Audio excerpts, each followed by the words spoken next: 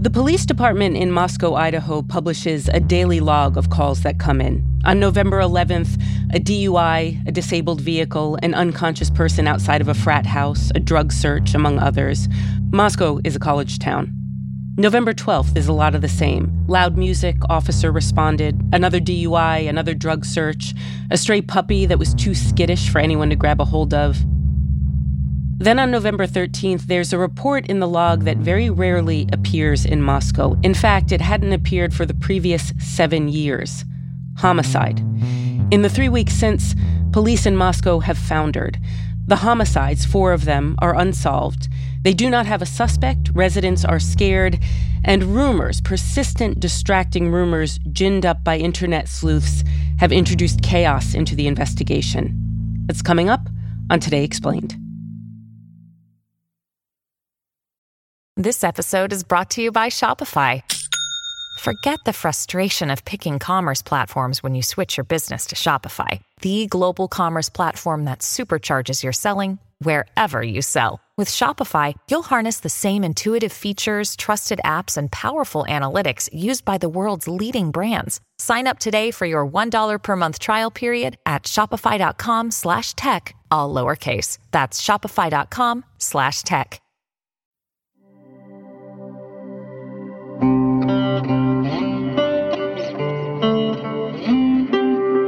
It's Today Explained. I'm Noelle King. Sally Krutzig is a reporter with the Idaho Statesman. She's been covering the murders in Moscow from her home base in Boise. Sally, what happened in Moscow last month? So what we know happened is on Saturday, November 12th, 4 students who attended the University of Idaho were out on the town. 2 of them were at a bar, and 2 of them were at a fraternity party. By 1:56 a.m., they were all back home. The 3 women lived together in a house just off campus with 2 other roommates. And one of the victims was a boyfriend who was staying the night. 4 of the people in that house that night were killed. Tell me about these 4 people. Tell me about the victims. So 2 of them were Madison. She went by Maddie, and Kaylee. Kaylee was a senior. She was just about to graduate in December. She had plans to move to Austin. She was known for being outspoken and adventurous. She loved to play pranks. Then you had Maddie. Maddie was described as sweet, funny. Multiple people I spoke to brought up her deep love of the color pink. These girls were absolutely beautiful. They had been friends since 6th grade, and every day they did homework together. They came to our house together. They shared everything. And in the end, they died together. Xana, she was a junior. She was really passionate about her major in marketing. She loved to attend live music shows. She was known for being driven and always positive. And then Ethan, her boyfriend, was a freshman. Well, Ethan tolerated school. For those of you guys who knew him really well, he tolerated school. He loved the social life. He was also a triplet and was really close to his brother and sister who actually also attended school with him. We were trying to have a conversation really quickly about our favorite memory. We can't come up with one. I mean, he literally lit up every room. These were kids, it sounds like, who were fairly carefree without a lot of problems. Right. Yeah. If you look through their social media, you just see so many silly dance videos, photos surrounded by friends, attending Greek parties. Guys, I met Charlie D'Amelio, check! These were popular kids. People describe them using phrases like outgoing and life of the party. In terms of what you understood about your sister's life, was there any threat that she had ever had? Was there anybody who was coming after her on social media? Did she have a past, a problem with a boyfriend or a friend? Anything to inform why somebody would do something so violent to her, her friend, her other roommate, and her boyfriend? Absolutely. There's nothing. There's no boy problem. There's no threat. There's no high-risk lifestyle that could have indicated this.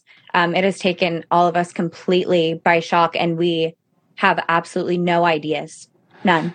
Tell me what we know for sure about this crime. So what we know is that the 4 students were out of the house.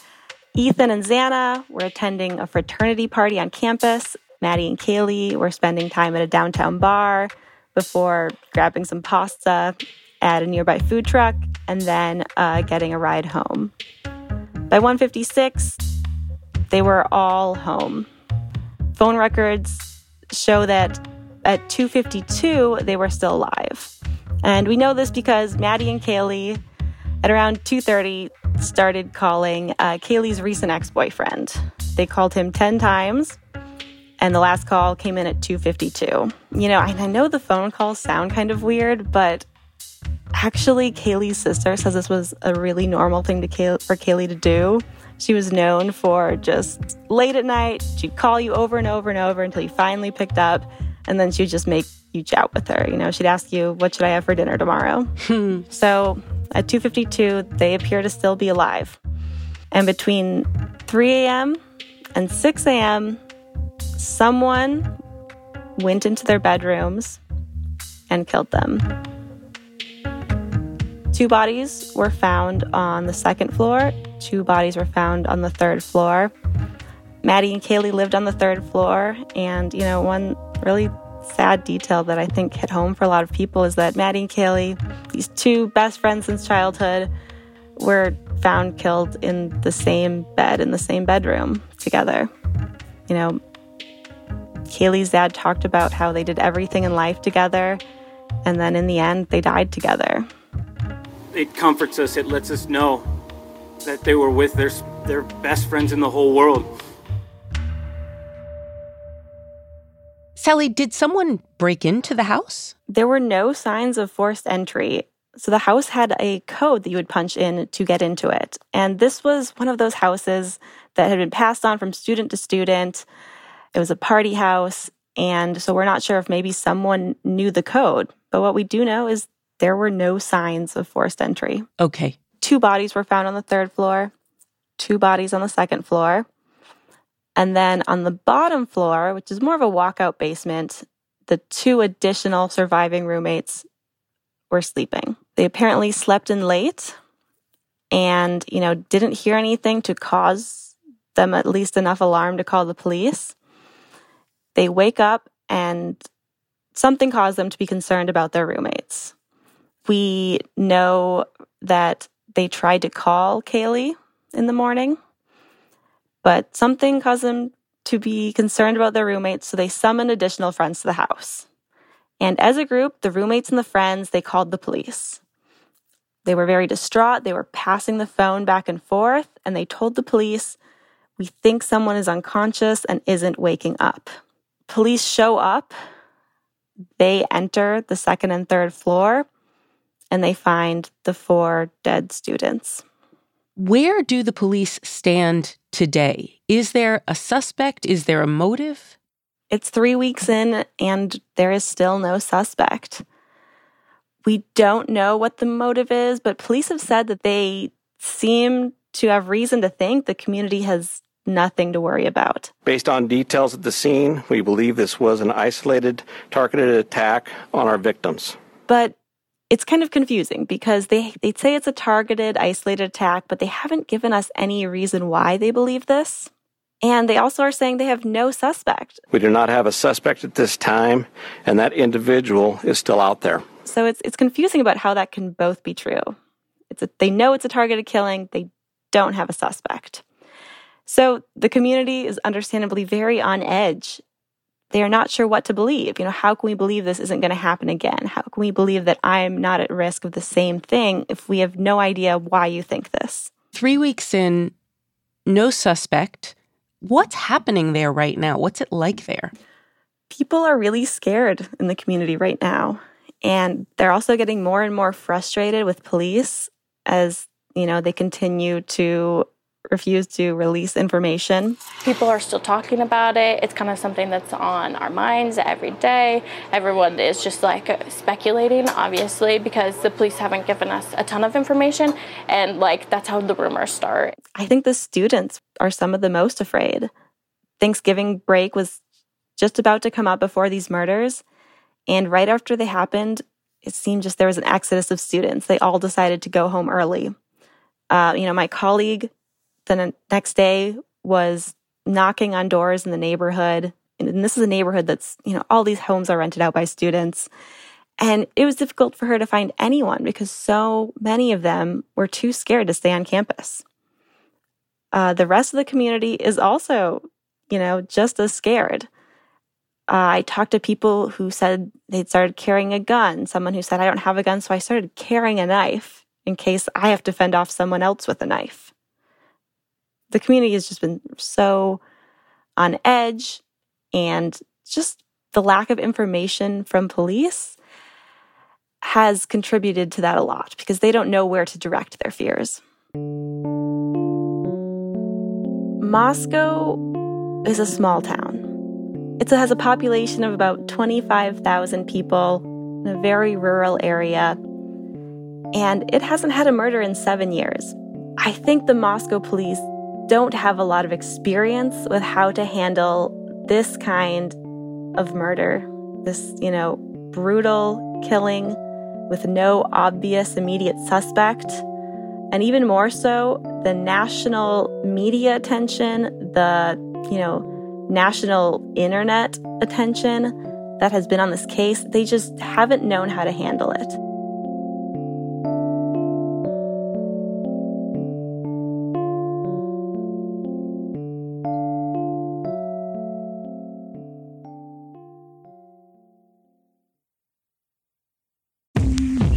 Support for Today Explained comes from Mint Mobile. Sometimes you see a really good sale, a really good deal, and you think, what's the catch? You may be used to seeing, quote-unquote, great deals from overpriced wireless providers and thinking, what's the catch? With Mint Mobile, they say, there is no catch. For a limited time, their wireless plans are just $15 a month when you purchase a 3-month plan. To get this new customer offer and your new 3-month unlimited wireless plan for just $15 a month, you can go to mintmobile.com/explained. That's mintmobile.com/explained. You could cut your wireless bill to $15 a month at mintmobile.com/explained. $45 upfront payment is required. That's equivalent to $15 a month. New customers on first 3-month plan only. Speeds slower above 40 GB on unlimited plan. Additional taxes, fees, and restrictions apply. See Mint Mobile for details.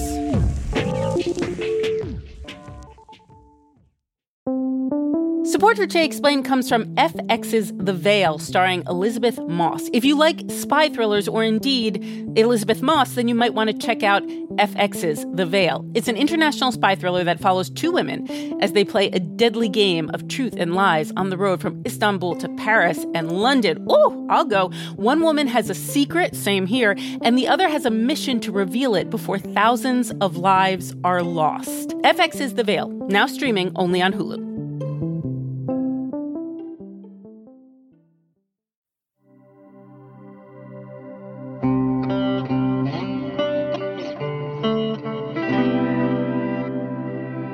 It's Today Explained. We're back with Sally Krutzig of the Idaho Statesman. And Sally, the police are trying to solve these murders. The FBI is involved, the county sheriff, the state police. So law enforcement is there in a big way, but it's not just the police, is it? No, we have seen this whole field of internet sleuths pop up around this case. Stabbing is personal. It's very messy, okay? So if 4 people were murdered and it was one suspect who did this, their clothes had to have blood all over it. There are Facebook groups with thousands and thousands of people in them who are, posting all the time. Hey guys, so remember the other day I showed you guys the ladder that was beside the house where the 4 students were murdered? Well, I actually may have the reason why the ladder is there. So one of my friends sent me a couple pictures last night. There are Reddit threads about this. There are Instagram pages dedicated to who they think did it. What the police aren't telling us is that they probably know who the murderer is, and they've probably known since day 1 or 2 of the investigation. It's just been amazing how these armchair detectives, these internet sleuths, have flocked to this case to try to solve it themselves, and they speak that way. I recently saw someone saying, why won't the police tell us this information? Don't they know we're trying to solve it? Their shoes play a big role in this, okay? Now it reminds me a lot of the Gabby Petito case. And I think one reason is because both these cases, there wasn't an immediate answer, but there were all these little clues you could put together. You could comb through the victims' social media pages, you could read their comments and, interpret them. And people like to be detectives. They like to feel like, if I just find all the right clues, if I start putting it together, I can solve this. And I think you had that with both the Gabby Petito case and this Idaho case. Because there's no immediate answer, people put on their detective hats and want to try to solve it themselves. I came across a neighbor who gave an interview, and obviously the murder was done with like a hunting knife. And it's almost like when you hear him talk in this video, it's like almost like when you're a hunter and you're experiencing that adrenaline high. That in these videos, he's like trying not to smile because it's like he got away with it. He got that trophy. He got that kill. Like Gabby Petito, these victims were young, they were white, they were conventionally attractive. And I think it's allowed people to latch onto them as a victim that they want to care about. Okay, so the internet becomes obsessed with this. And let me ask you, if I am to look online, where am I going to see this most? It's on Reddit. It's on Facebook. It's on Instagram. It's on web sleuths. Anywhere there's social media, I have basically seen accounts trying to solve this and people debating amongst themselves. I think this isn't new. I think humans have always been captivated by crime. I think people probably sat around their kitchen table and debated who was Jack the Ripper. What's different now is that in the age of social media, these debates are public. Families of the victims are reading it. Friends are reading it. The people who they are naming as suspects are reading it. Are these internet sleuths having a real-world effect on people in Moscow? Yeah, I'll give you a couple examples. I saw at one point people going to Kaylee's teenage sister's Instagram to comment on her photos with questions about the case. At one point, her younger sister was arguing with this internet sleuth account who was insisting the roommates must have done it. And her sister was saying, no, they wouldn't have done that. They loved Maddie and Kaylee. And you see them going back and forth, and the sister is getting more and more upset as she's arguing with this complete stranger who is convinced they know who did it. Another example is, if you recall, Kaylee and Maddie stopped by a food truck on their way home.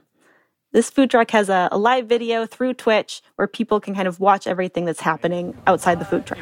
Hello. Hi. Welcome back. Thanks. I think I would like the carbonara. And the internet discovered that you could see Kaylee and Maddie walk up to the food truck, make their order, and then wait for their food. And in this video, you see Kaylee and Maddie have this brief interaction with this guy wearing a hoodie. And, you can interpret it as him being annoyed at them. Some people felt like they were avoiding him. It's hard to say. Like I said, the interaction was very minor, and people have all these interpretations of what they were feeling and thinking. But the internet decided that this guy must have done it. If you were so concerned about the girls getting home and took off to your parents' cabin 5 hours away right after this your alibi, why weren't you the one to give them a safe ride home? Too much evidence that way, right? And police finally had to come out and say, we have looked into him and we do not believe he did it. Now, other information that we're learning here tonight, detectives don't believe the other two surviving roommates or the male in this grub truck surveillance video are involved in this crime. But for days, you had everyone going after this person, convinced he must have killed these girls. Based on what you've told us, it sounds like people on the internet are forcing the police in Moscow to react to theories that have sprung up on the internet and which are not correct, and in some cases are really genuinely hurtful. One bizarre aspect has been that when police make a new public statement, maybe they hold a press conference, the majority of that statement is debunking rumors. A lot of people have expressed their desire to help, and the best thing that most people can do to help is to stop with any kind of rumors and just seek official information that comes out of the Moscow Police Department. They have had to say, we do not believe it was the roommates. We do not believe it was the man in the Twitch video. It got so bad, and there were just so many rumors that they created a website with a list of questions and answers addressing all of the rumors. And, police have said that people are calling and emailing in with tips. They read something on the internet and they go to tell police. And so they're getting these same questions over and over and over again.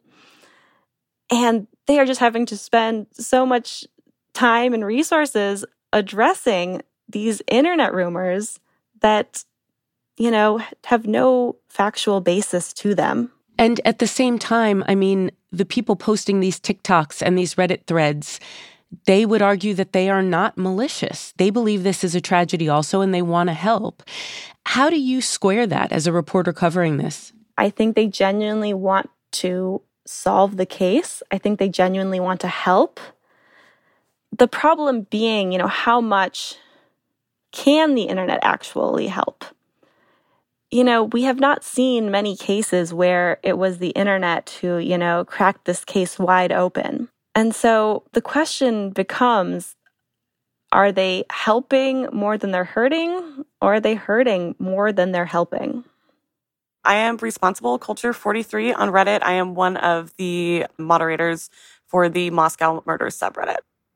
I got interested in this case because I do live in Washington, so it was pretty local and it was big news, and it was pretty unique in how the case was because it was like a pretty big shock for such a small college town. So I was following it as it was always on like the local news and then looking at Reddit. I try to consider myself to be more of like an ethical true crime person, and we really wanted to make sure that this was going to be a subreddit that had the news and we didn't allow any disrespectful conversations towards the victims, their families, or people that might be involved that haven't been identified by the police. I just talked to a reporter for a newspaper in Idaho who said her reporting shows that internet sleuths have done some real harm to victims' families by giving oxygen to rumors. They've slowed the police down because the police are so busy responding to rumors that have popped up on internet forums. How do you reckon with the fact that perhaps what you're doing is really distracting here, distracting to the people who are supposed to solve this thing? Yeah, that's definitely a big thing that we take into consideration, and we've been changing our rules to kind of lock down as we were talking about before on some of the speculation and rumors and theories that people have been coming up with. We've been trying to keep everything to those singular threads, I think, in comparison to some of the other subreddits that have kind of popped up in reaction to us having such strong rules, because it has taken a lot of the internet over. I know that there's a lot of Facebook groups. There's about 3 other subreddits that have also popped up that are definitely a little bit more of the Wild West than I would say our subreddit is. So we definitely have been trying to adjust our rules as things have been escalating to make sure that we're keeping it locked down. I think it's great to have one place on Reddit that people can go to be able to get the information. Also, everybody that I work with on the mod team is all really great. We're all of the same mindset of respecting victims, their families, not having propaganda, and trying to just have a really respectful place on the internet to be able to just get the news for this case that is very local for all of us on the mod team. I was on the Reddit for a couple of hours this morning, and it's possible that I'm just a very old school journalist, and I hear what you're saying about respect, but there's a lot of stuff on this Reddit that is just, from a journalistic perspective, that is just wild speculation. Do you really think this is responsible? So definitely when it comes to Reddit, we as the moderators do the best that we can to be able to pull down any content that we find does not go in line with our subreddit rules or the Reddit rules. But as it is a community, we also still need people to report comments or posts that don't go in line with our rules that aren't filtered out by our bots. And so sometimes we do miss the mark on being able to find those things, but we do definitely try our best. I know as a team, we definitely want people to say if they're speculating or if they're doing their own theory, and that's not something that would be in line with our content that we agree with. Do you think that you and the subreddit can and will help solve this case? Definitely not. That is not even like the purpose of the subreddit. It was for news, and I definitely don't think that armchair detectives from across the country that have no law enforcement background, no investigative background, will be able to do anything to solve this case.